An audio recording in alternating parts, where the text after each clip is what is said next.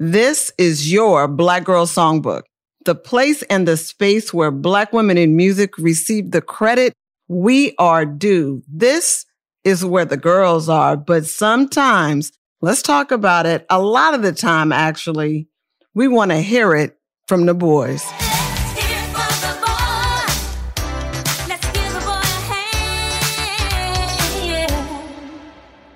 Right? Do you hear that soprano? Clear as a crystal bell. I'm your host, Danielle Smith, and today you and I are going to talk a bit about Deniece Williams, a couple of her most beloved hits, and then we're going to get into some of my favorite songs from male artists. Sometimes, like when we interviewed Terius the Dream Nash during season 2, Black Girl Songbook does represent for the guys. So like Deniece says, it's time again to hear it for them.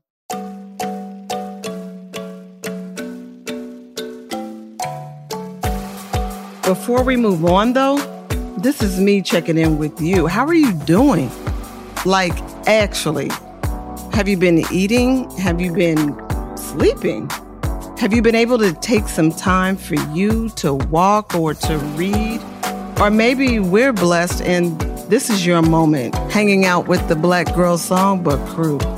Music can be a part of a commitment to wellness. It's not ever going to take the place of doctor's orders, but music can give a rhythmic structure for relaxation and intentional breathing. This is actually something that I do often to chill myself out.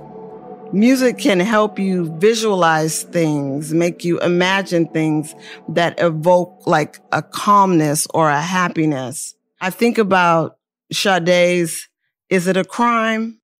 And you know when she says like, my love is wider than Victoria Lake. I've never been to Victoria Lake. Victoria Lake is in Nigeria, but it's just the way she sings about it. I think about this placid, beautiful lake. I can listen to Sade sing all the time, over and over, but I will listen to that one verse. Your love is wider than Victoria Lake. My love is taller than the Empire State. It dives, it jumps, it ripples like the deepest ocean. How are you not, well, at least me, how are you not relaxing to that? You can also be active, though, with music. If you're able, you can dance. You can also be inspired to put a pen to paper or at least fingertips to keyboard. You can sing. Maybe not as well as Deniece Williams, who we just heard, but still, Denice's actual name is June Deniece Williams. And like the Jacksons, Williams is from Gary, Indiana. Let's Hear It for the Boy is her number 1 pop hit from 1984. Williams is one of the best to ever do it, really. She doesn't get talked about enough. That's why we're here to talk about her. But she doesn't get talked about enough. I actually write about Deniece Williams a lot in my new book. It's called Shine Bright, a very personal history of Black women in pop. The book is the project, really, of my life. Shine Bright inspired me to get on this Black Girl Songbook journey. And I'm just so excited right now because my book is really coming out in 7 days? You can pre-order it right now. It is a real thing. You can pre-order it at Walmart, online, or go in the store. Go into your local stores.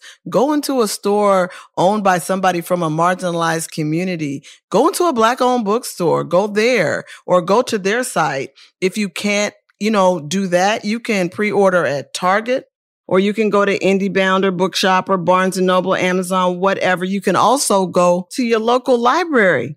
The librarians miss you. They like you. I like Let's Hear It for the Boy. I like it. And like is different from love. Let's Hear It was produced by the great producer, though. The great keyboardist George Duke. You remember this from Mr. Duke.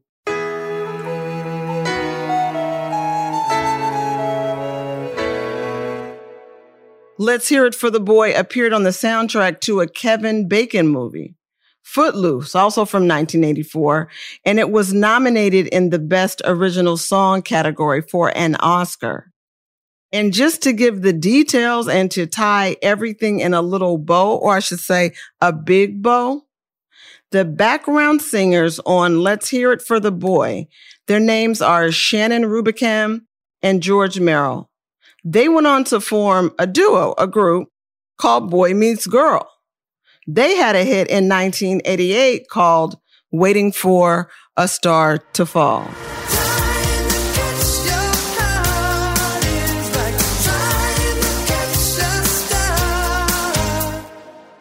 You might remember that song, but it's not even about that song.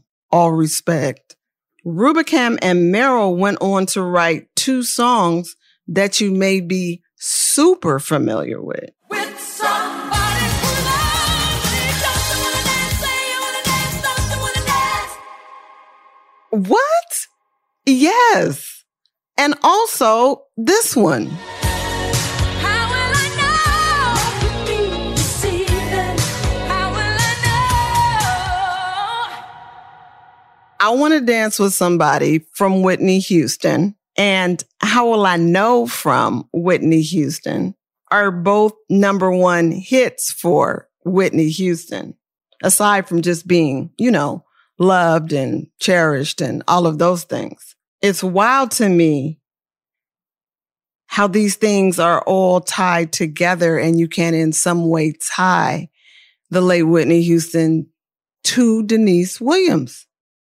And since I made such a big deal about merely liking Let's Hear It for the Boy, let me say that the song from Deniece Williams that speaks to me so clearly, the song that I love from her, the song that can, as we were just speaking about, relax me, even modulate my breathing and make me remember that there is a place called freedom, 'cause there is, and we make it every day.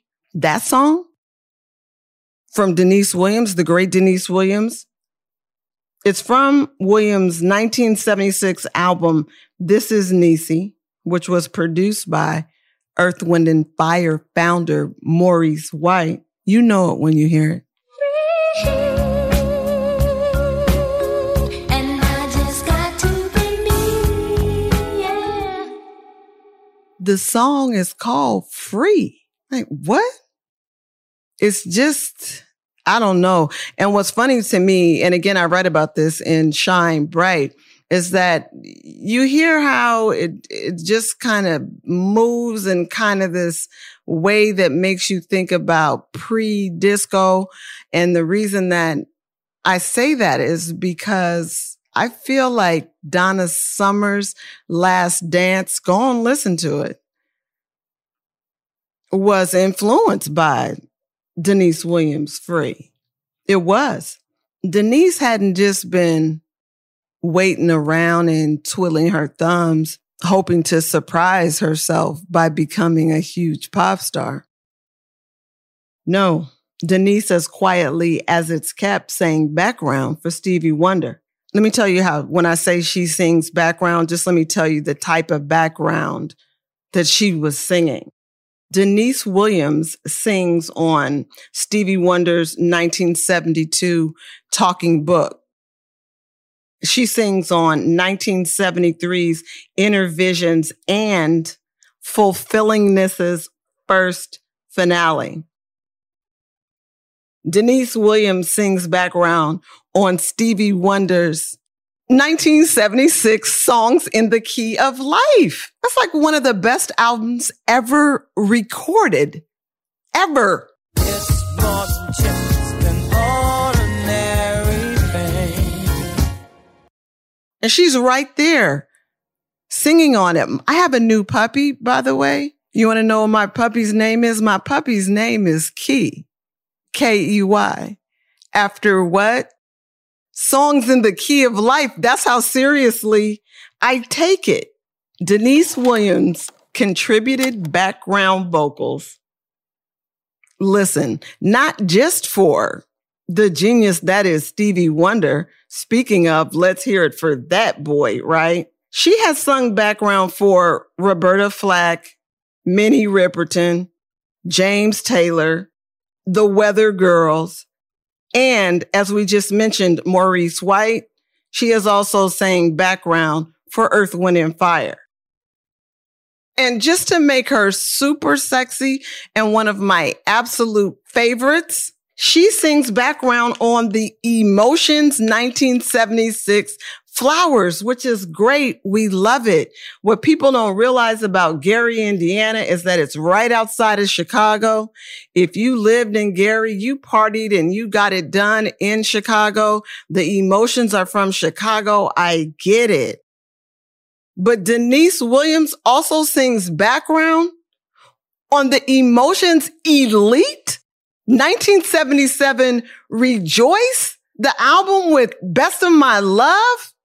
I have to calm down. Oh, I can't. Seriously, the Best of My Love might be not my first favorite song, because that was probably ABC from the Jacksons, who she's also affiliated with. But the Best of My Love might just be the third or the fourth favorite song I ever had. I still know every single word. I need to do my research because I don't know if Deniece is actually singing background on the Best of My Love, but to be honest, I don't care because every song on that album is bomb. As a matter of fact, let me just throw it to the Best of My Love real quick.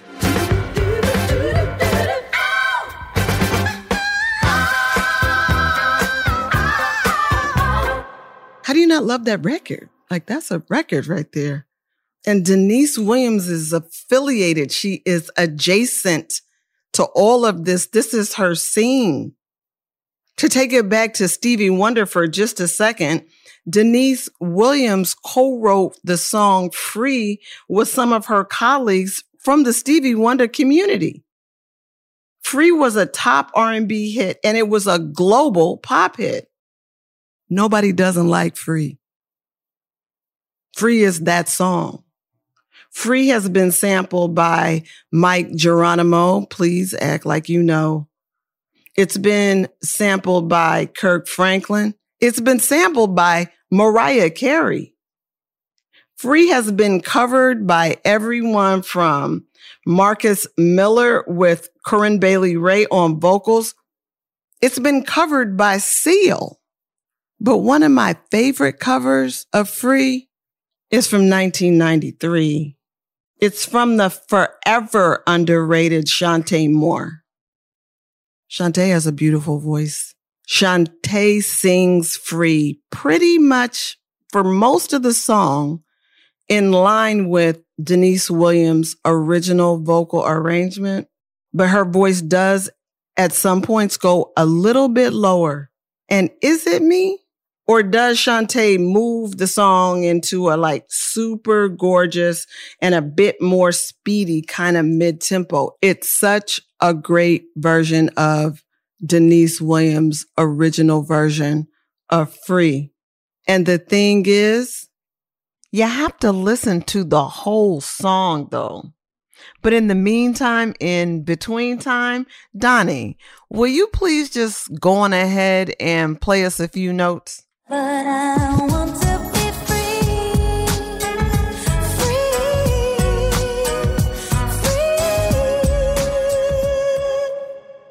Don't you just want to go listen to the full song right now? Do yourself a favor and go stream it at Spotify. But now, let's do it. Let's hear it for the boys. I'm thinking that our story consultant, Tajrani, might have some questions for me about maybe Usher, maybe Tevin Campbell. I know she's going to ask me about Wale. She better ask me about Drake. And I know she probably has a few surprises.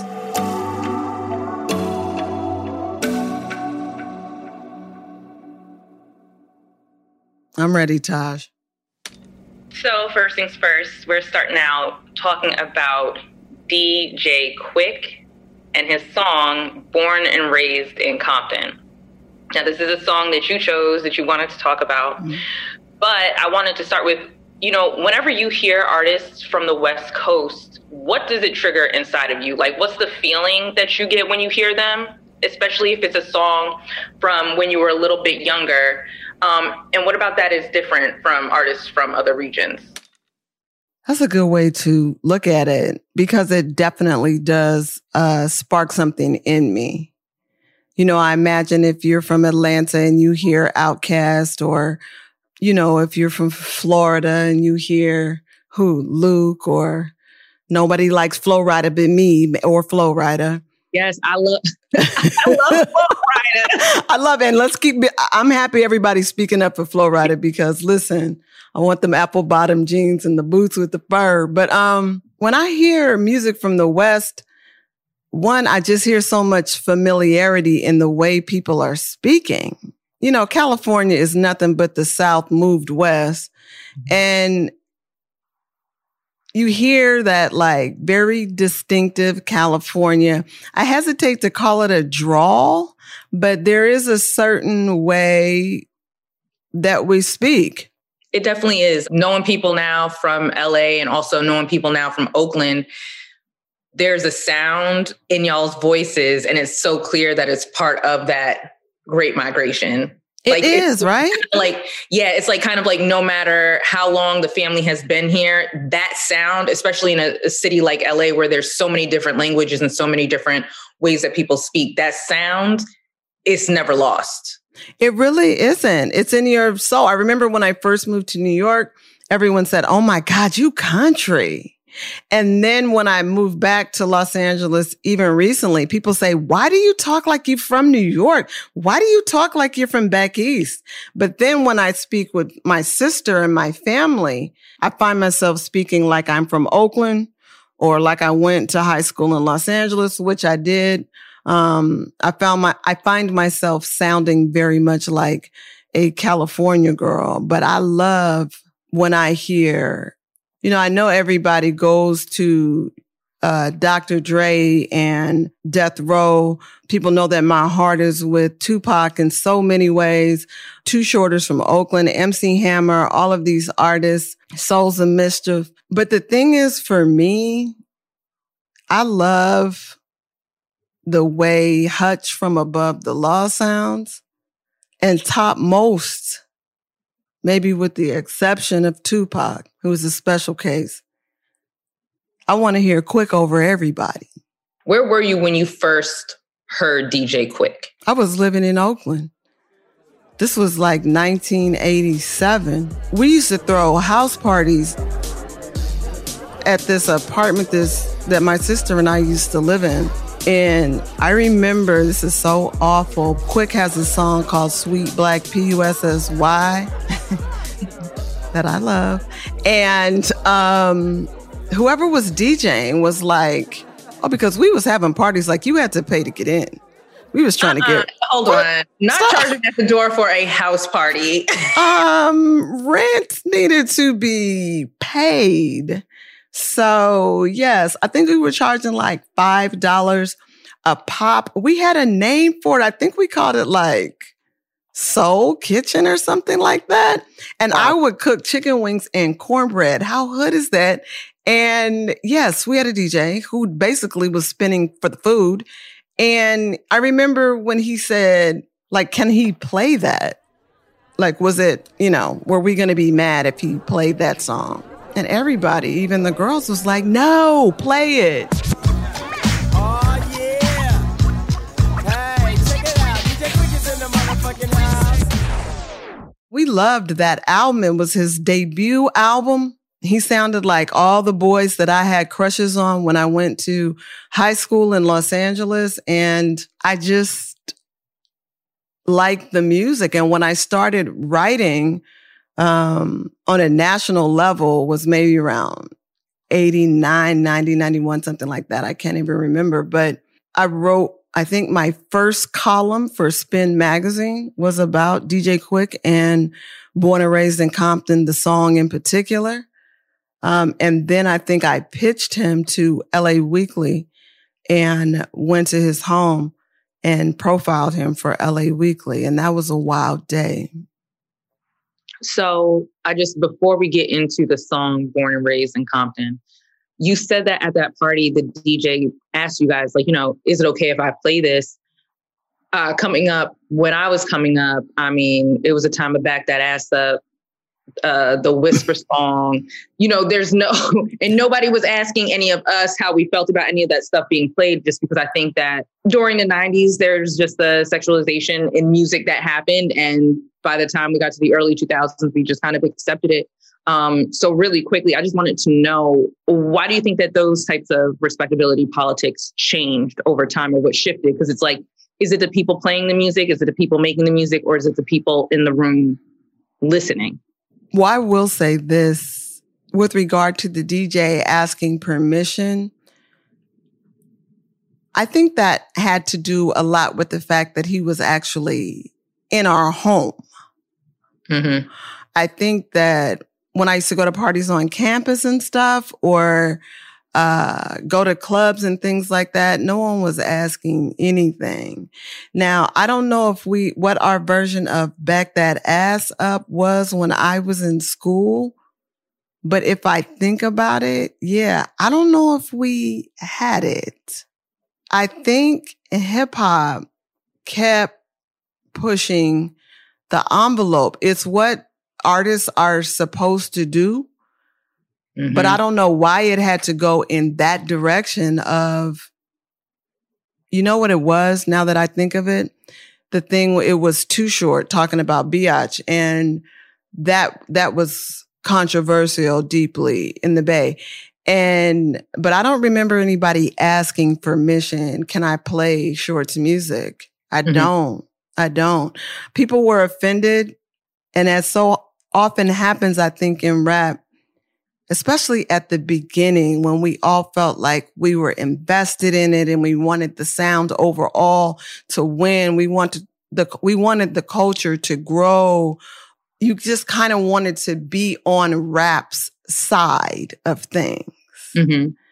And I'm not saying that was right or okay, but it was like that.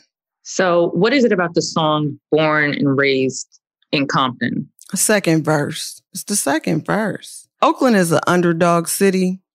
Everybody wants to put us number one behind San Francisco, which no. Everyone wants to put Oakland behind Los Angeles. Sorry, not. And I feel like if you're from Oakland, one of the things that is common to natives in particular, or at least was very much having a chip on your shoulder. It's like being from Memphis, instead of Nashville. It's like being from Tallahassee or Jacksonville instead of, Miami. So there's some lines in the song, and don't get me to rapping because... No, please do. But I just want to say, when he says, so there's a verse where he's like, now Compton is the place where the homeboys chill, you see. But he starts talking about something that's based in fact. Rap was super competitive in Los Angeles as it was everywhere. And at a certain point when Quick was recording this album, and he used to produce for other people, somebody broke into his home studio and stole all of his equipment. So this is about that. And he basically says, because way back in the day, somebody must have wanted me to quit because they broke in my house and cold stole my shit. But this was the line that I used to say, these next lines I used to say to myself when I felt, even after I moved to New York, when I felt this is very competitive in music journalism, in Black music journalism, and hip hop journalism, for a woman in rap, a woman in media. I felt like people were always trying to stunt on the kids. So I had to keep my mind right. And when he says, they must have thought that I was going to play the punk role just because my equipment got stole. But I ain't going out like no suck-ass clown they found. They couldn't keep it dope. Nigga, that's a hit some bass face in your face, motherfucker, silly sucker, ass clucker. Now you duck it cause you can't stop a brother. Because I'm true to the game. You're lame and things ain't gonna never be the same. Let me tell you something about me and those lines in my youth. No. And to be honest, even now. And Taj, you should really go on because we could turn this into the DJ Quick Hour of Appreciation. I know. Because, I mean, the way that you just rapped those lines was giving, if we go to karaoke, that is your song and nobody's going to want to get up after you because there was fire in the voice. Oh, listen. And you're ready. I'm going to tell you this too. When I was first dating my husband, Elliot Wilson, just early dates, you know what I'm saying? Early times. We're talking about music. Like, I knew him as a friend before we started dating. So he kind of knew my tastes and things like that. He used to write for Vibe before he went over to XXL and all of that. And he was asking me questions about music. And I was like, nah, definitely DJ Quick, born and raised in Compton. He was like, oh, yeah. Put it on. I put it on. And then I started rapping it. And he will tell you right now, he says, I knew when I saw you rap that record with him, he's like, I don't know if we was going to get married, but I knew you was about to be my girl though. Yo. I love that. So we're moving on to Aubrey Graham, a.k.a. Drake, a.k.a. the certified lover boy, a.k.a. the man who can jump into any genre and make it work for him at any moment. And he does it flawlessly over and over and over and over again. So like... That's a dope ass introduction right there. That comes... Yes, Tosh. Thank you. I had to. Aubrey is somewhere thanking you. I had to, because at the end of the day, whether you're a fan or not, he's a person you can't deny. It's like trying to deny Michael Jordan's greatness or LeBron's greatness. It's kind of like you're going to turn and look at a person like you're just a hater. Because when he comes on in the club, you're not going to sit down because you can't, because that's all we have to listen to. Yes. But, I just called him hip hop certified lover boy. And so I just wanted to start off. Do you think there's any rapper that's done songs with emotions that's really played to women the way that he has? Because I kind of see him as this generation's LL Cool J and the way that he draws women into the magic that he has. He knows that bag. He knows that pocket. I think you're absolutely right to call up LL Cool J. Absolutely. I Need Love and all those different kinds of things. LL also, like Drake, extremely good looking dude. I think you could also call up someone who I think is good looking too is Wale. Who I think we're going to talk about, hopefully, about Wale and songs like Lotus Flower Bomb and things like that. I think that Wale is definitely in that pocket as well. Those are the main people, I think. Like the romantic rappers. Yeah, those are the ones. So before I get into the song we're going to talk about, I just wanted to know, what was the moment where you first knew that Drake was going to be an international superstar? Versace. Versace, Medusa head on me like I'm Numinati. This is a gated community. Please get the fuck up the property. Oh, I really thought you were going to be like So Far Gone. So not even Drake's own song. No, it was, I was in a Uber again with my husband, and he's always obviously listening to rap, and he was like playing it. And I was like, ooh, what's that? What's that? He was like, oh, it's this, Migos that, Drake this. And I wasn't really that into Drake and was not into Migos and was hypnotized. He's just so good at letting people know how he feels about the moment. How he feels about you. And I know we were just talking about him as someone who can be, romantic or talk about his feelings towards, romantic partners. But I'm talking about when he's mad. Drake is ruthless. And I come from the 90s where ruthless was the rule. So we literally had a label, Ruthless Records. Like, when I heard Versace, however many times you have to say Versace, I was like, ooh, I'm a fan now. So the Drake song we're going to talk about is Hold On, We're Going Home. Just hold on, we're going home. Just hold on, we're going home.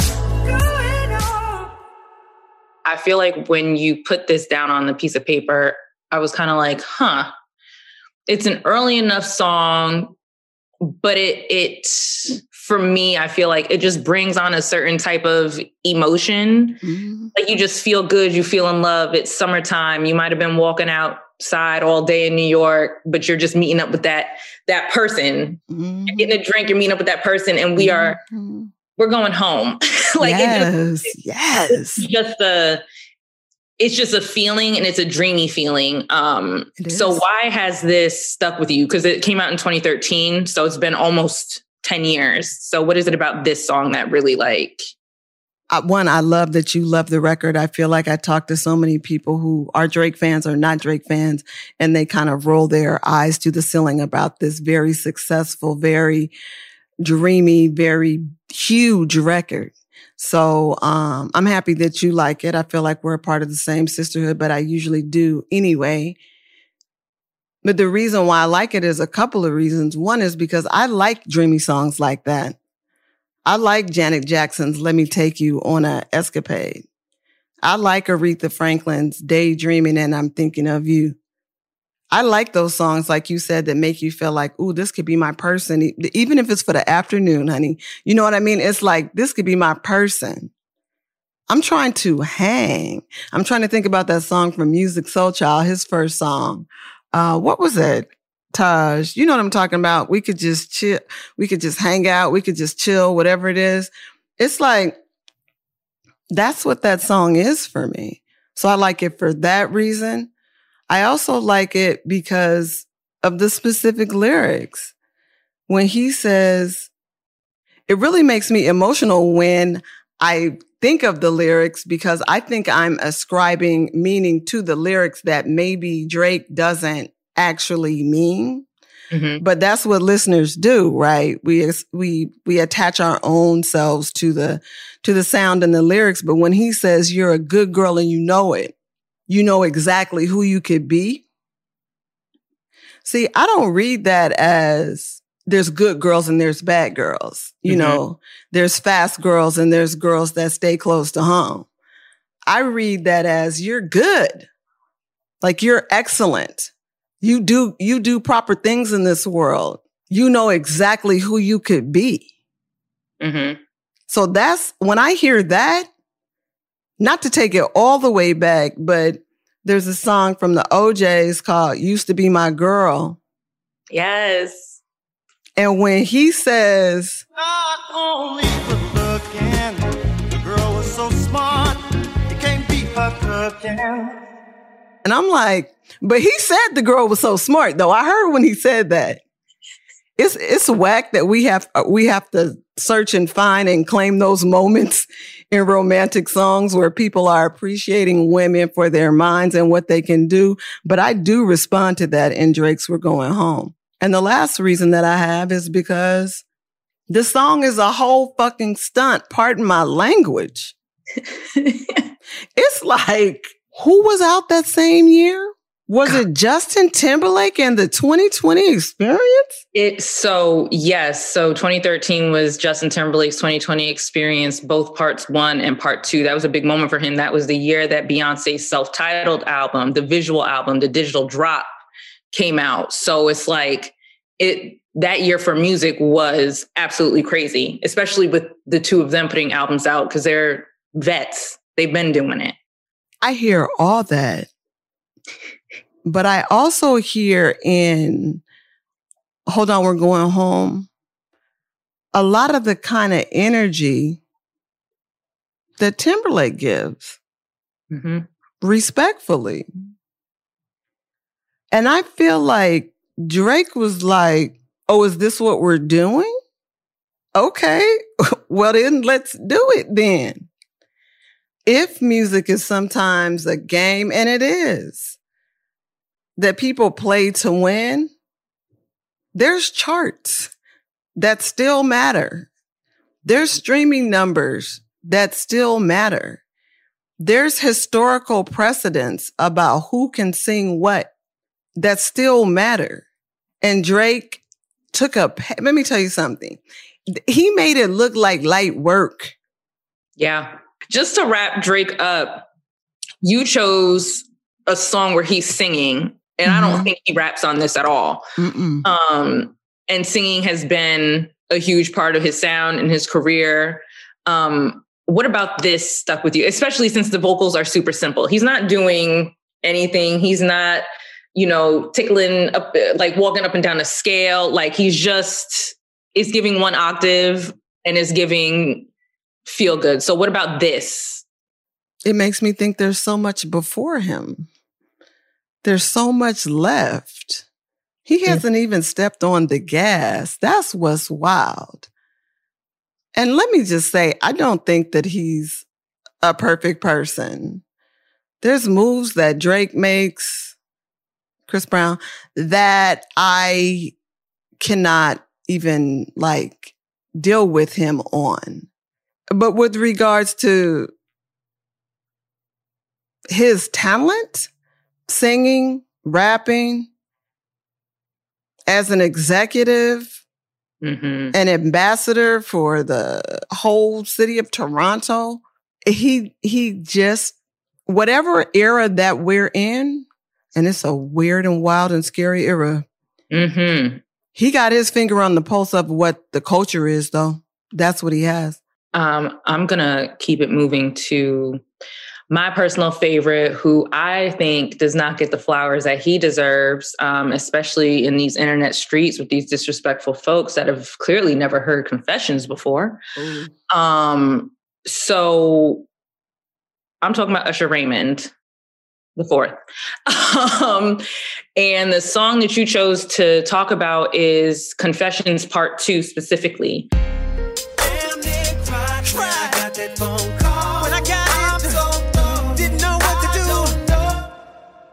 It comes off of Usher's Confessions album, which is basically his magnum opus. And it's hits top to bottom, whether it was singles, whether it was deep cuts, it's a perfect album. And I believe one of the last really, really, really great R&B albums that we've heard. And I'm not saying R&B doesn't exist now, at all, but R&B in the form and the state that it was in then, especially when you had to really lean into vocals, lean into talent. We're just talking about someone who's been on stage with Michael Jackson and James Brown to just keep it cute. And that was casual for Usher. So clearly I'm here for him. I go up for him. But what is it about Confessions Part 2 that you love so much? Because like I said, that album, whether it's the regular or the deluxe version, it's endless. So what is it about a Confessions Part 2? I really agree with everything you're saying about that album. And I'm not even one that always listens to the whole album because I'm over here listening to Confessions Part 2. I'm a person that listens to things back to back to back to back. I will make you sick. I will have my neighbors mad. I'll be like, run that back. So no, she's not lying. I've witnessed. Yes, it'll hypnotize me. It will make me high listening to a song back to back to back to back. Especially if I know the lyrics, which I do. I'm not going to DJ Quick it out because I'm really, Usher's voice is supernatural. I can think about him. There's a song on this. Do you remember when there was a movie called Black Panther and there was a soundtrack to that movie and there was a song on that soundtrack? It was a duet with Usher and Monica. Do the search. He's singing in baritone.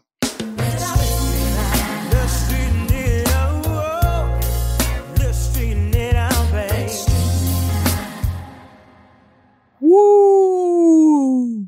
Let me tell you about Let's Straighten It Out.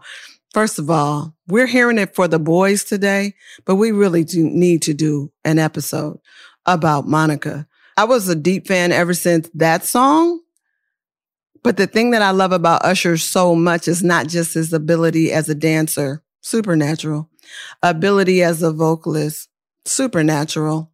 If we're hearing it for the boys, a lot of times We Like the Cute Boys. Usher's giving you all that times infinity. I've had the pleasure of writing about him when I haven't written about him, had the pleasure of putting him on the cover of Vibe, been at photo shoots with him, just a pleasant individual. But the thing that I love about him more than, plus his first wife or whatever wife that was, is from Oakland. So, you know, he has points, even though that didn't work out. But the thing is, he tells stories with his voice, though. I mean, everything that I've heard about the lyrics and the story of Confessions Part 2 is that it's really a story about Jermaine Dupri, who he and Brian Michael Cox, I believe, are writing and production on that song. And it's like, oh no, it's not about Usher. You know, it's not about his real life. I don't know why I'm talking in that voice, but I don't care. Like, I literally don't care. In my mind, it's like I'm 13 and he is really singing a true and complete detailed story about whatever he has done personally to mess up his life between two women and mess up two women's lives. Like, I remember being like truly mad at him from afar. Like, you did what now? You got somebody pregnant and your girl has a baby on the way? And this is part 2 of your confessions? Well, because this is before he was married. This is just after the time that he dated Chili, or he might have still been dating her when it got.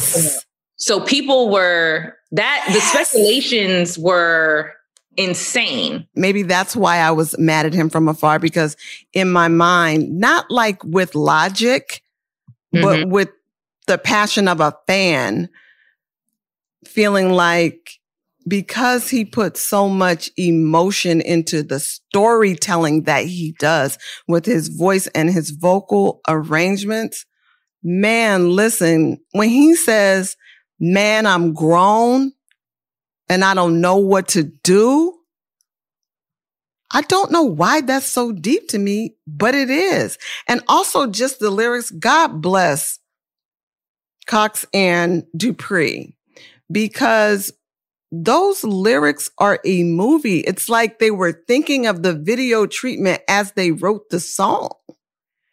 It's an amazing record. So he was coming off of 8701, the album, which is one of his best works, I'd say also. But he was 26 when this came out. This is 2004. The album's 18 years old now. So why do you think that this project aged as well as it has? And is it your favorite Usher project? Confessions is a forever album. I mean, we were just speaking at the top of the show about Stevie Wonder's Songs in the Key of Life. That's a forever album. Usher's Confessions, it's a forever album. People will be listening to Confessions long after everyone who was alive when Confessions was recorded is gone. It's that pure. It's that good. It doesn't require a special knowledge of the time to be enjoyed. You can enjoy it just for the sound of the music. You can enjoy it for the sound of Usher Raymond's voice. You can enjoy it for the storytelling. There's so many ways in. As you said, you can enjoy it for the hits, or you can enjoy it for the deep album cuts. There's a million ways in. And once you get there, you don't want to leave. Why do you think, because Usher's been around for a long time, since he was a teenager. So why do you think that he kind of went from an industry sweetheart to an artist who has amazing music, but that seems to not necessarily be revered by this newer generation of artists, but also just fans in general? And it seems like people just kind of see him as some like old music guy. What do you think happened and what that shift was? Taj, I'm going to be honest with you. I don't know. On some levels, I don't care. I just recently saw Lionel Richie in Las Vegas, and at a musical residency that he's doing there at the Wynn. And I know that Usher has one up. I hope I get to see it. Lionel Richie doesn't care. Okay, he doesn't care. He's sitting on 100 million albums sold. Everybody in the audience sold out, knew every single word. Not some of the words, knew every single word to every single song. People have put on their cute outfits to come see Lionel Richie. He's 72. Do you know what lies before Usher Raymond? The same. If you don't like him, buy more tickets for me. My last thing on Usher was just kind of like, what do you think it is about him that defines his star quality? I mean, if you're asking me, it's the eyelashes. End of story. And always was. We are here now, and we're going to talk about Wale. Please. So in case y'all can't tell, Danielle loves her some Wale. So I'm going to jump right into it. What about Wale made him one of your favorite rappers? Oh, it's the poetry. You can say a lot of things about Wale, but what you can't say is that he's not poetic. He brings you all the drama with a side of melodrama. Wale is giving you the actual sex too. He's giving you some of that, like a rapper on the road can't get serious. Just I'm in your town, but you know I really do like you, but I'm on my way on a private jet. You know that thing that the boys do. But he's also giving it, in some songs especially, things like, I really do kind of want to stay with you. But girl, it would be bad. I'm not okay to be in a relationship with you. And to be honest, I'd rather hear that from the outset than, 6 months in and now I'm in love. And there's something about also something in Wale that I think people don't get or don't respond to that his fans do. And I've been out a lot for it to be a pandemic. I was just at a Wale show in downtown Los Angeles.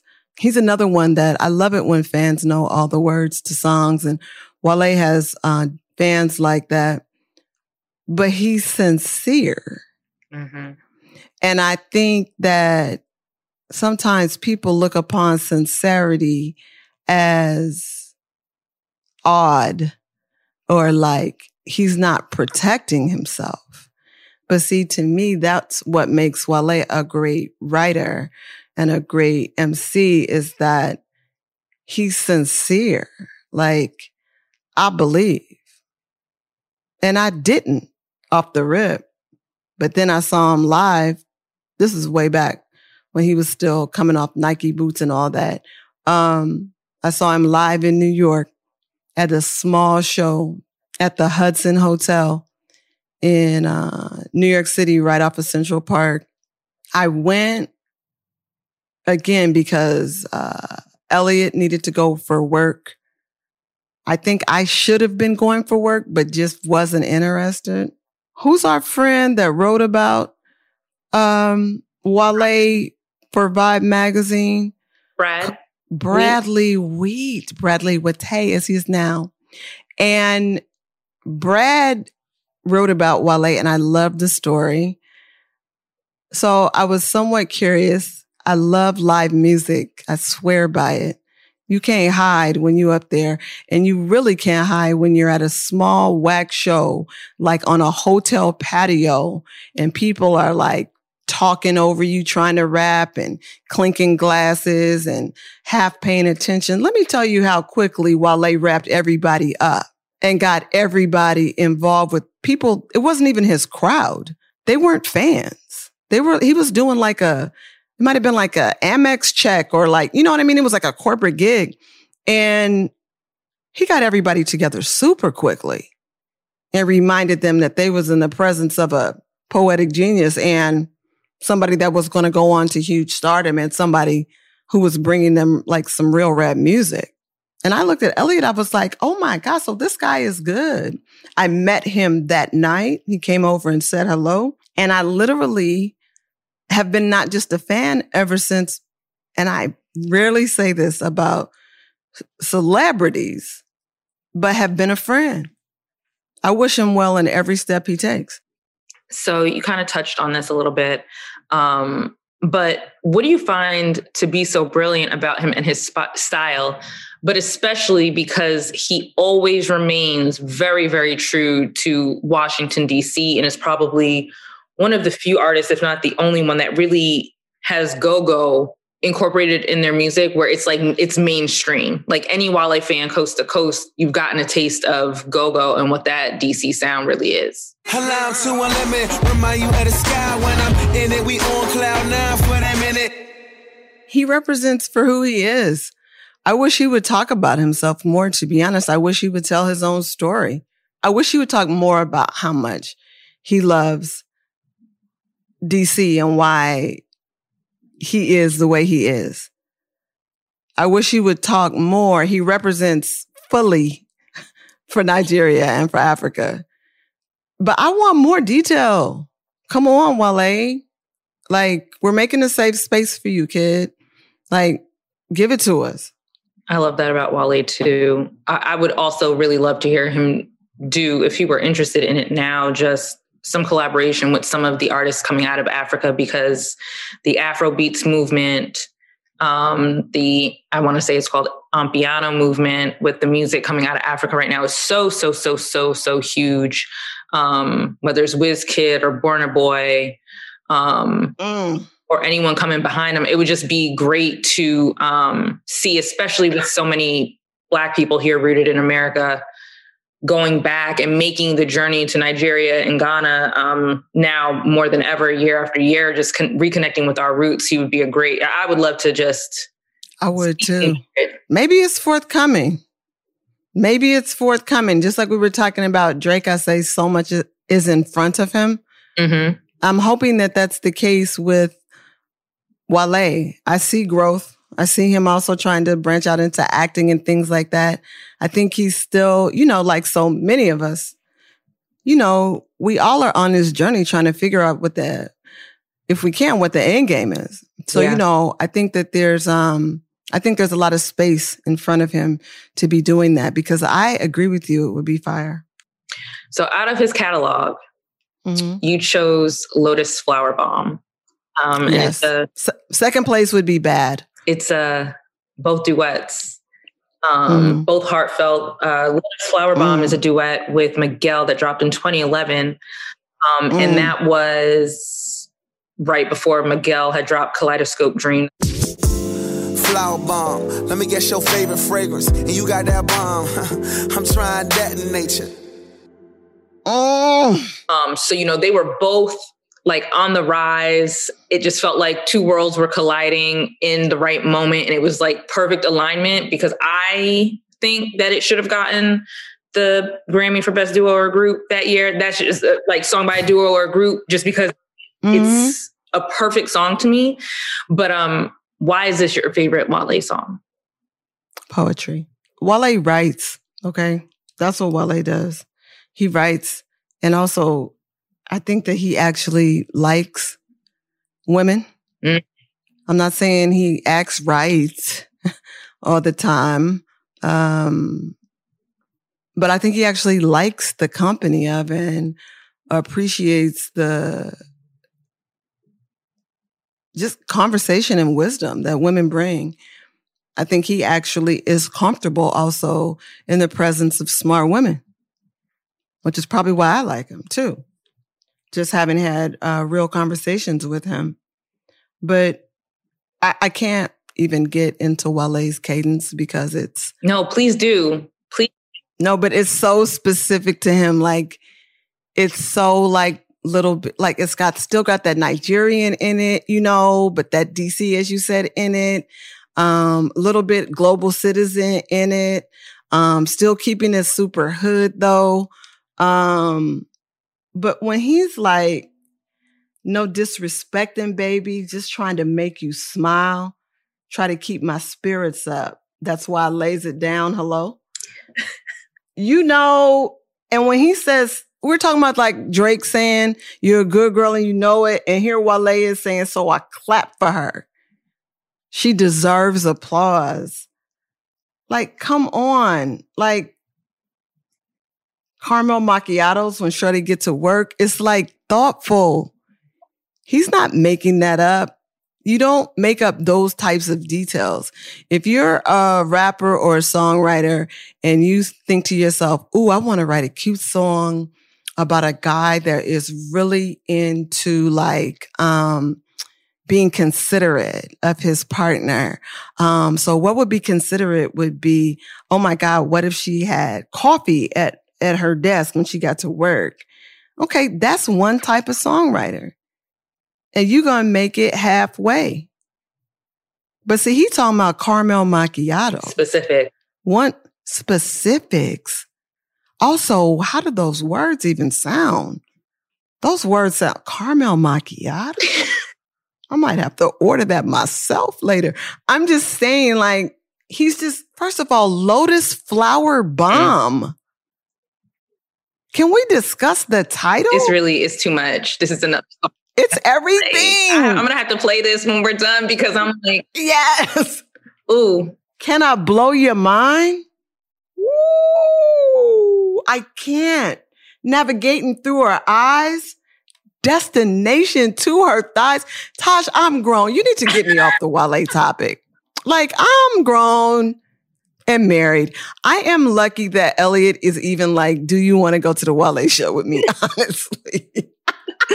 No, it sounds like this song just sounds like he had the experience. And every time he left the person, he was like on the BlackBerry at the time, probably, or just like pen to paper, writing it down. And then coupled with Miguel and knowing the type of songwriter Miguel is. Yes, yes.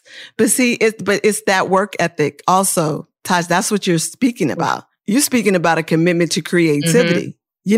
That's what you're speaking about. So I think that's also what I respond to, especially as a writer myself. Man, listen, you're going to forget the caramel macchiato detail if you don't write it down, as you just said. That was it. That was it? Yeah, that was it for Wale. Okay, good. So I want to take it to Tevin Campbell. And Mr. Can we talk for a minute? Girl, I want to know your name. And I can't. Someone who collaborated early in his career with Quincy Jones, someone who has a voice that came up in an internet challenge lately that was called the Can You Talk Challenge. And we just sat and watched people across America, including some of R&B's best male singers, really try to get up in there in the Tevin Campbell register and just couldn't quite make it. They were trying, but they would have to like take it down an octave or two. But this song has stood the test of time.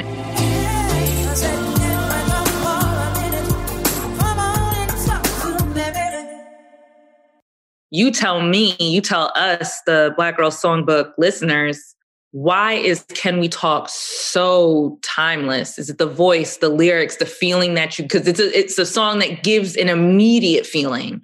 Like, why can't we get over it? It's hard to express longing without seeming like thirsty, to just really express desire and want without sounding like desperate and even creepy. And Tevin Campbell, with the help of Kenneth Babyface Edmonds, the genius, he just got right there with us. I mean, he was a teenager, I do believe, when he recorded this record. Something about it is so pure. It's just the question, and this is testament to Babyface, is so basic and straightforward. Mm-hmm. Can we talk? Can we talk, baby? Can we talk for a minute? It's like these songs where the guy is like humble to the moment, man, they will get you every time. He and that smile that Tevin had in the video, just a sweetness, but still a strength. Do you know what I mean? It's no, I do, because I'm thinking about him showing up on The Fresh Prince of Bel-Air to surprise Ashley to sing happy birthday to her and her fainting the show. So like, I'm thinking about that moment. I'm also just curious as to what your take is on this song's ability to kind of cut through when this was the time of New Jack Swing, which is a totally different energy. It's like the energy of New Jack Swing is something that was captured in that time and was recaptured by an artist we'll talk about in a couple of years ago. But can we talk cutting through that? What do you think? Do you think it's just the honesty of the lyrics? Do you think it's the voice, or do you think it's just because it's a good love song? We love it. It's a classic love song. It's a love song for all time. I mean, Tevin Campbell, I hesitate always to use the word in music that somebody was discovered by somebody. I feel like it doesn't say a lot about either party. But he came up under the tutelage of Quincy Jones, one of the best producers and composers, executive producers, really in the history of American music. Okay, so then he comes up under the tutelage of, as mentioned, Kenneth Babyface Edmonds, who really is moving more and more closely to that same level as Quincy.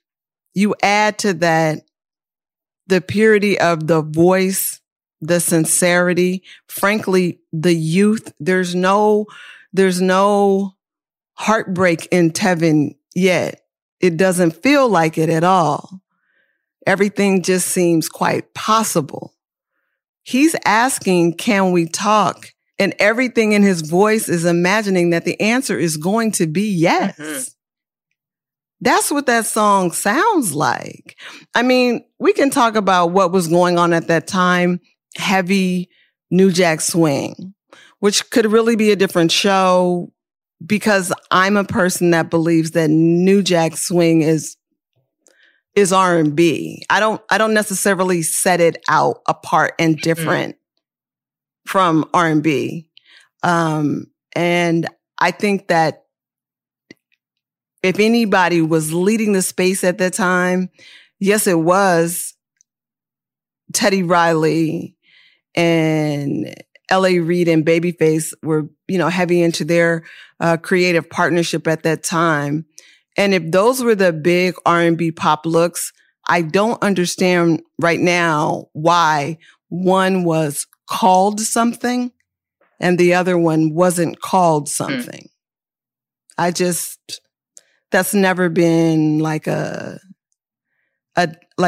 differentiation or for me. It's something I really think I should probably end up writing about. But yeah, I don't see like Tevin being at odds with like New Jack Swing. I feel like everybody out there was making some of the best pop, rhythm and blues. Man, everyone talks about 90s rap. 90s R&B was this stealthy little, it was everything.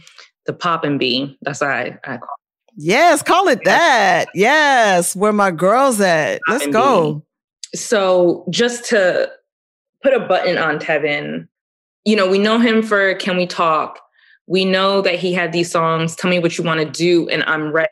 And both of them were high up on the charts, but then it's just kind of like he disappeared. So, I mean, we touched on this a little bit yesterday, but what do you think the reason was, especially when someone is built up so much and kind of like a golden child in the space that they're in, and then all of a sudden it's just like, but where are they? Everybody's not built for it, is the first thing. Everybody doesn't even necessarily want it, even if they are built for it. Being a big old pop star is not for the mild at heart. There used to be, I don't know if there is as much now because we're in the streaming era, but there used to be so much money in being a pop star. There used to be so much fan loyalty. There used to be so much, I don't know, just it was a different time. And I don't put markers like, oh, that was the jamming time and this is the whack time. It was just a different time.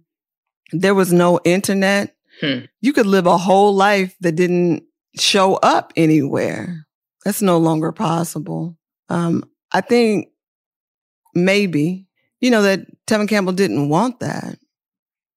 And we should also remember that, the 80s and 90s, man, it just wasn't that easy necessarily to be yourself if yourself didn't fall exactly in line with looking and acting like a straight Black girl or a straight Black male.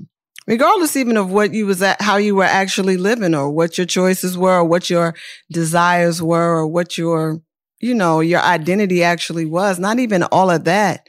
Just in terms of image, it was hard to be Prince. Prince with the little heels and stuff. Prince with the blowout, pushback, wash and set, whatever Prince was given on any individual day. It was hard for Sylvester to be Sylvester. It was hard for Luther Vandross to be Luther Vandross. It was hard for Rick James to be Rick James. I mean, a lot of times he made it hard on himself. But if you weren't just, coming out looking like cool-ass Marvin Gaye, who didn't live to tell the story, or Stevie Wonder, always humble, always amazing, always, seeming like with a wife and kids and just, being everybody's superstar. If you weren't giving these very clear-cut American Black, straight, male, clean fingernails, clean teeth, just everything all together. Nah, man, even in the pre-internet era, they made it hard for you. And I think they made it hard on Tevin. I feel that. Before Trudy comes and gets us, to segue out of Tevin, who, like we've just touched on, is an amazing talent, with a song that has stood the test of time and will continue to stand the test of time because we'll play it for whoever is around. It's one of those songs like Before I Let Go. You're going to hear it on a person's playlist. Yes. You mentioned Prince. Before we get to Prince, we've got to talk about Tevin Campbell's first solo hit, Round and Round, off of his album Graffiti Bridge, which was actually produced by The Purple One. And Prince is here on our list. Purple Rain is here on our list. And I wanted to start. My godmother is a huge, huge, huge Prince fan. So I wanted to just kind of start with, prior to Purple Rain, were you a Prince fan, but also were you one of those people who had to go back and forth between whether it was Michael or Prince? Because I feel like the Michael or Prince moment was something for everybody at some point and still is something that we talk about today. So let's start there. Was it Michael or Prince, or you were just kind of like everybody, both at once? I was like everybody. I wanted Rick James, Prince, and Michael Jackson. And with regard to these like little rivalries or fan-based rivalries or whatever, it's between Janet Jackson and Michael Jackson. Say that. Period.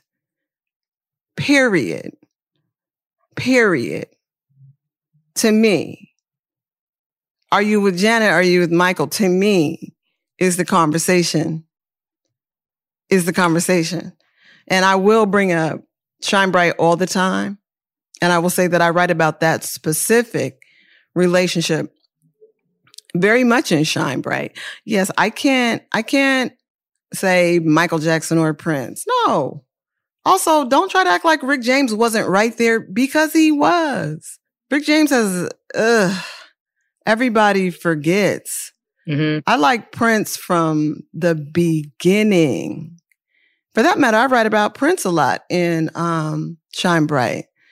That was high school for me. I had the Controversy poster up in my locker.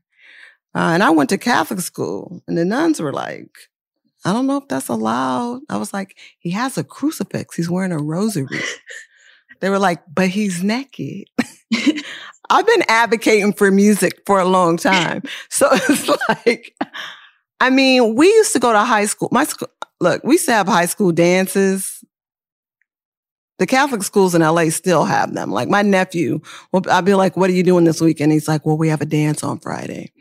I remember being at a high school dance and they played Head.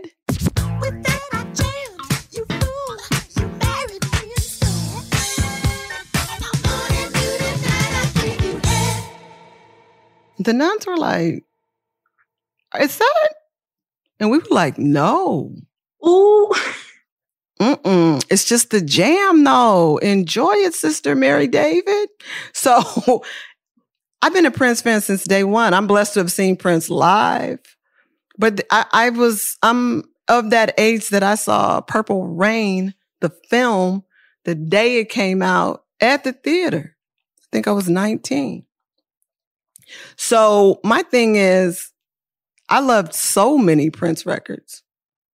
And the soundtrack to Purple Rain, I don't like Computer Blue. Okay, we're going to leave that out. but there's no bad song on that album. I don't know who has more swag. I don't know who had more swag really as a musician, recording artist, singer-songwriter, producer, multi-instrumentalist, actor, style king than Prince. But Purple Rain,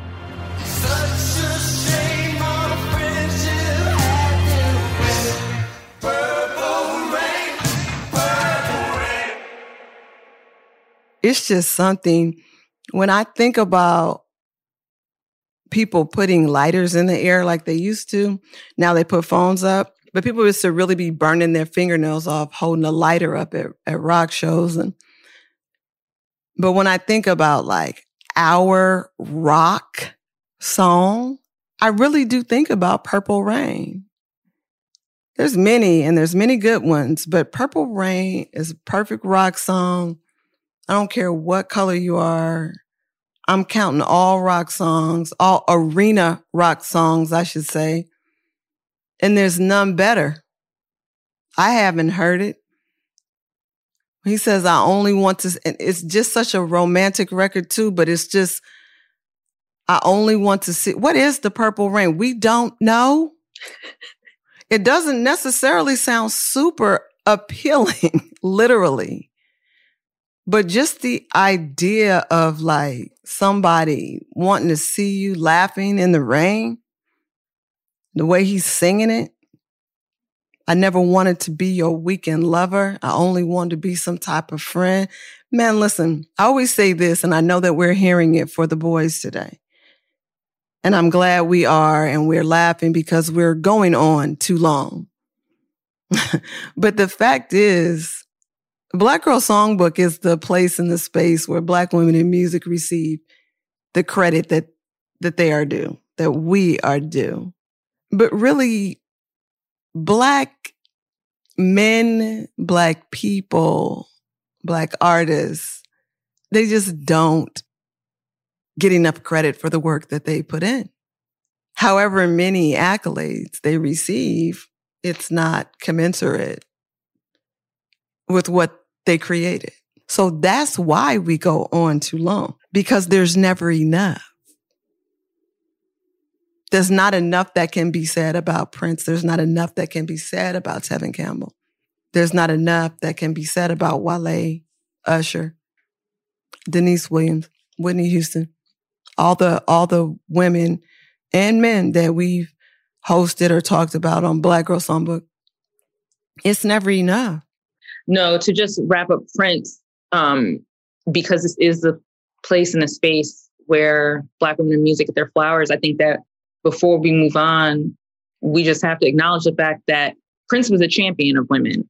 Thank you. Not just through music. We're talking Vanity 6. We're talking about someone who had Misty Copeland on stage with him while Misty Copeland is fighting her own fight as a Black woman in ballet, who made strides, but to put her on stage with him was huge. To know that Esperanza Spalding is someone that was under his wing, to know that he's one of Janelle Monáe's biggest inspirations, but also someone that he had under his wing, which is seen very clearly in her performance art and her music. I just think that was just an important point to just make, because a lot of artists can talk about women and wax poetic and stuff like that. But, some of these artists really do the work. And for me, the way that Prince made sure to highlight women is kind of in the same way that Kobe Bryant made sure, God rest his soul, to put on for the WNBA in a way that not many people were at the time. And we've seen them get a lot more shine since its passing, which is unfortunate, but definitely just being an advocate and being there and pushing women forward because they had the platform and the voice to do so. That's absolutely true about Prince. I can think of, I was on a panel one time, and the panel was a group of women who had all been sound engineers for Prince. It was like 5 or 6 of them. I was the moderator of the panel. I knew what I was walking into, but it was still something to see when you got there. They were on the boards for him on classic albums.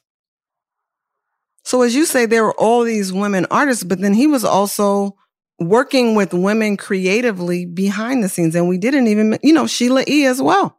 Yeah, I didn't mention Sheila E. Mm-hmm.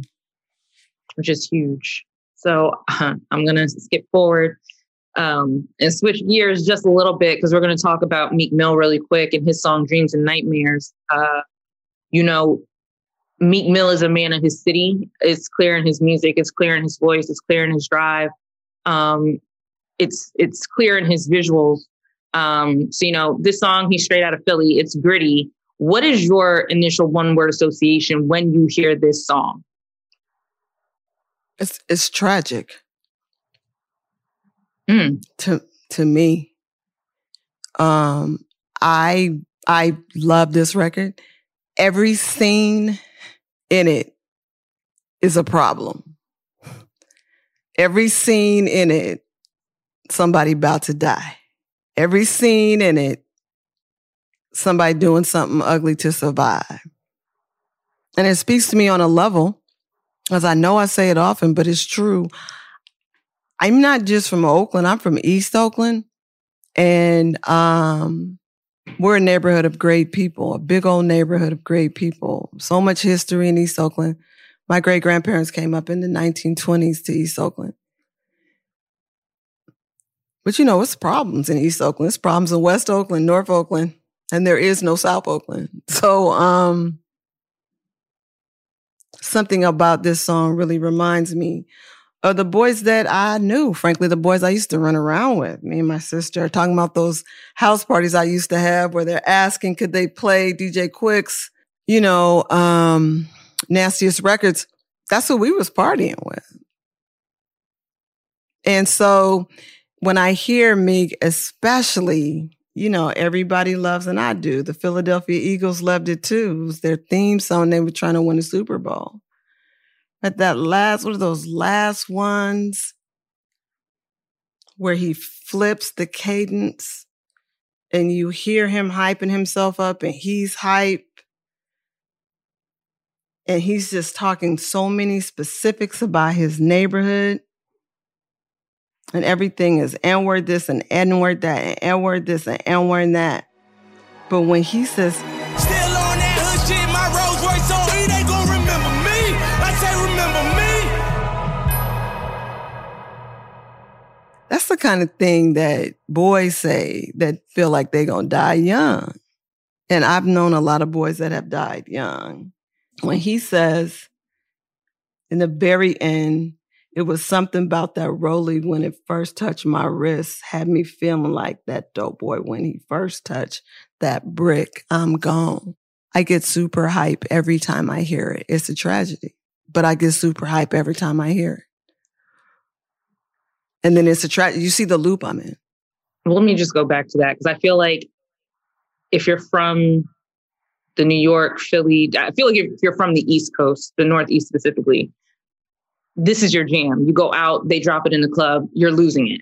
I remember. Yes. I remember being in a club in 2012 when this just came out. I'm with my homegirls dressed up cute on a Sunday night, knowing we got work on Monday morning, but we're losing it. And it's an anthem. It's one that won't rest, it won't quit. Have you seen another rookie really come out the gate with an anthem like this? That's this impactful? I'm thinking. And when you have to think too hard, then it gets worrisome. Out the gate? I don't know about out the gate. I mean, what's another anthem like this? Like, period.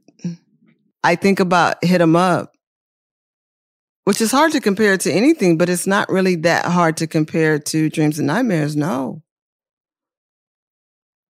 Fools are mad. People thinking they're going to die. There's dope, there's music, there's bass, too much liquor, too much in the streets. People are bored. People are mad. People are tired of being bothered by law enforcement. People are broke.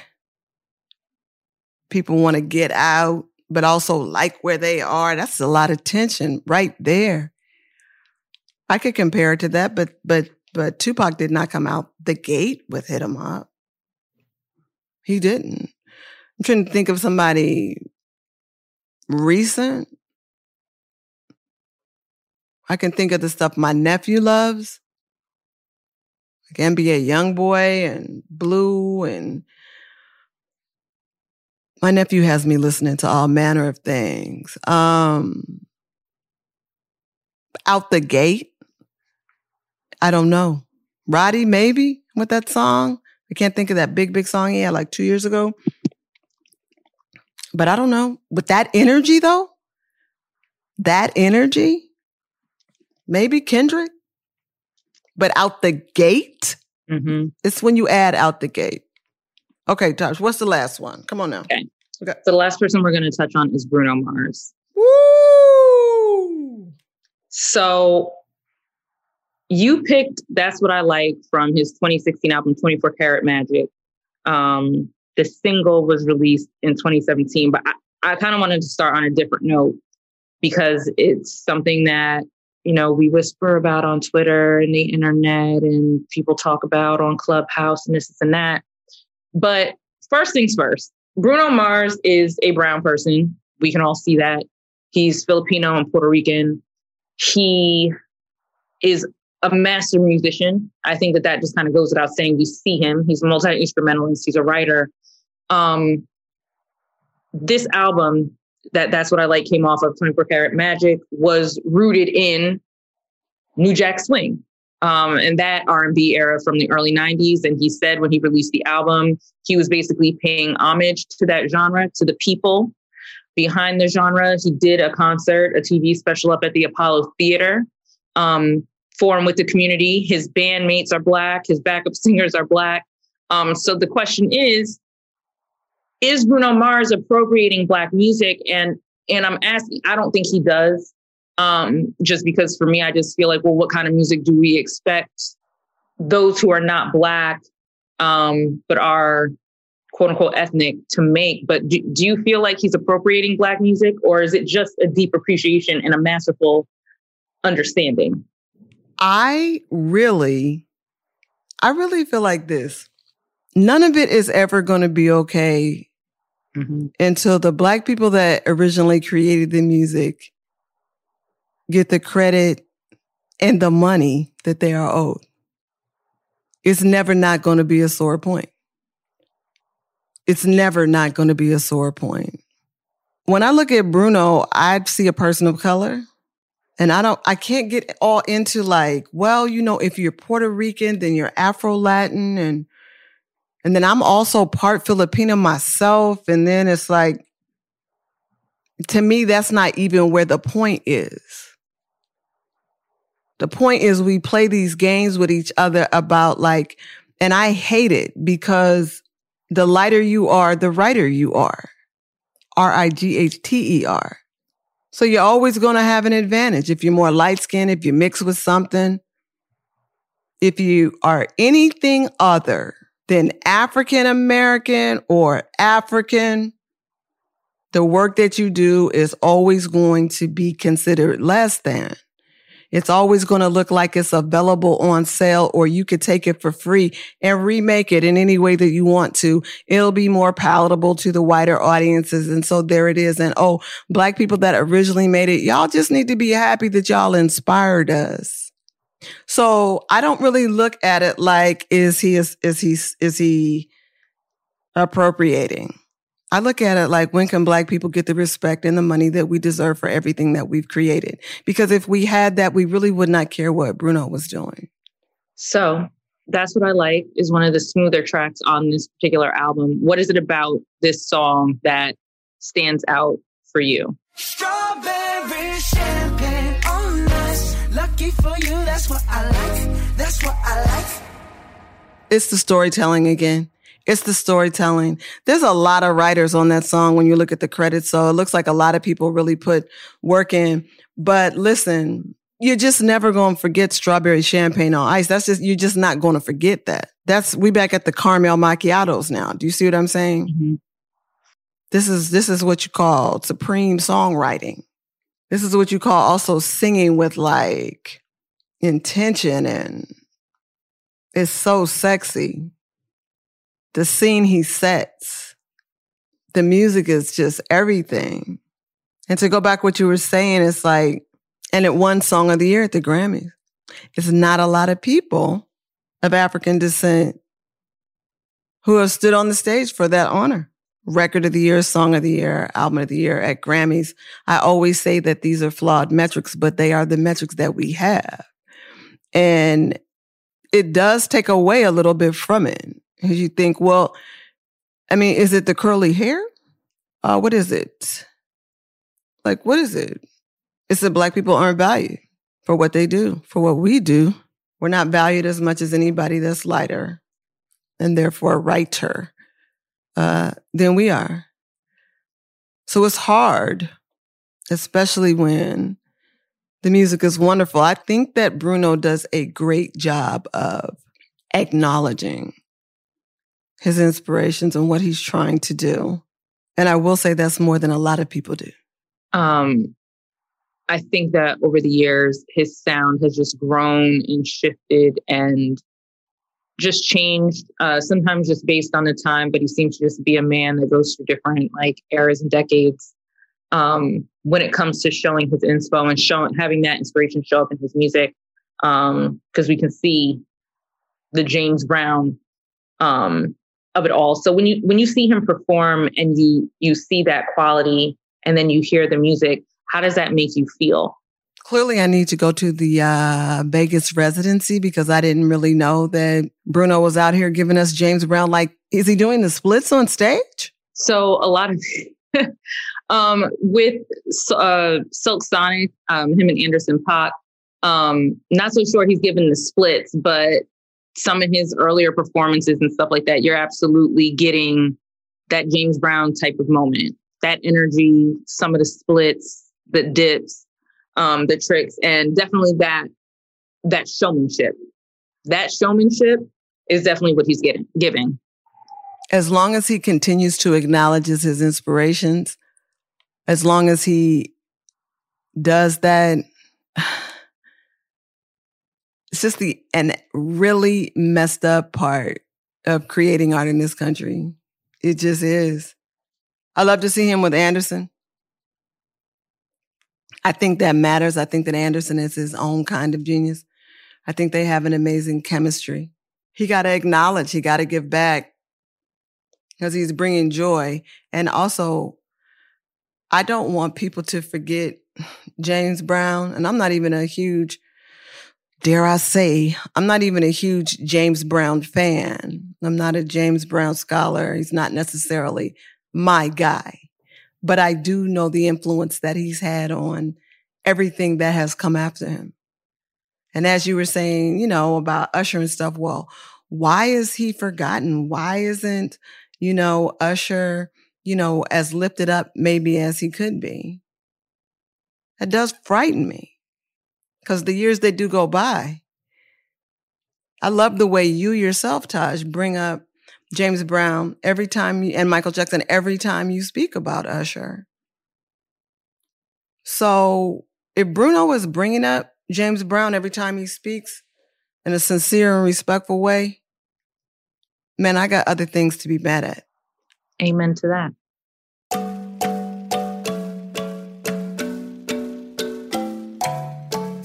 Man, what a great conversation. And as for me, if you want to hear more from me, you know that I'm always on Twitter and Instagram, sharing a little bit of life, a little bit of culture, and a little bit of music whenever I can. My name on both platforms is Danamo. That's DANAMO. Team Black Girl Songbook is a brilliant ringer crew. They keep this whole thing together, episode by episode. We have Trudy Joseph as our producer, and we are blessed to have her. We have audio producer who does way more than that, Donnie Beecham. We have our story consultant, Taj Rani, who asked me all the hard questions on this episode. Thank you, Taj, as ever, for all. Taj is Taj Rani at Instagram and Twitter, and she keeps it popping always on her socials. We have DJ Steve Porter on sound design. Our talent booker is Allison Turner. And on additional production supervision, we have Juliette Littman. And brand new to the squad, in her first season, we have Chelsea Stark Jones. Sean Finnessy is always nearby with advice and encouragement, and we could not be out there in the way that we are if we didn't have Amanda Long as our publicist. Black Girl Songbook is here for you exclusively on Spotify via The Ringer. And please do remember that my book, Shine Bright, A Very Personal History of Black Women in Pop, is almost out. It's almost out. So you can pre-order it. You can go online many places. You guys know the spots. But if you're in my hometown of Oakland, California, please do fall through Marcus Books, either in the store or online, and order my book. It's much appreciated.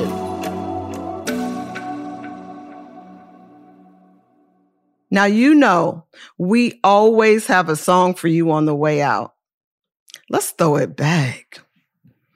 Let's throw it back to Deniece Williams, who we started this episode with.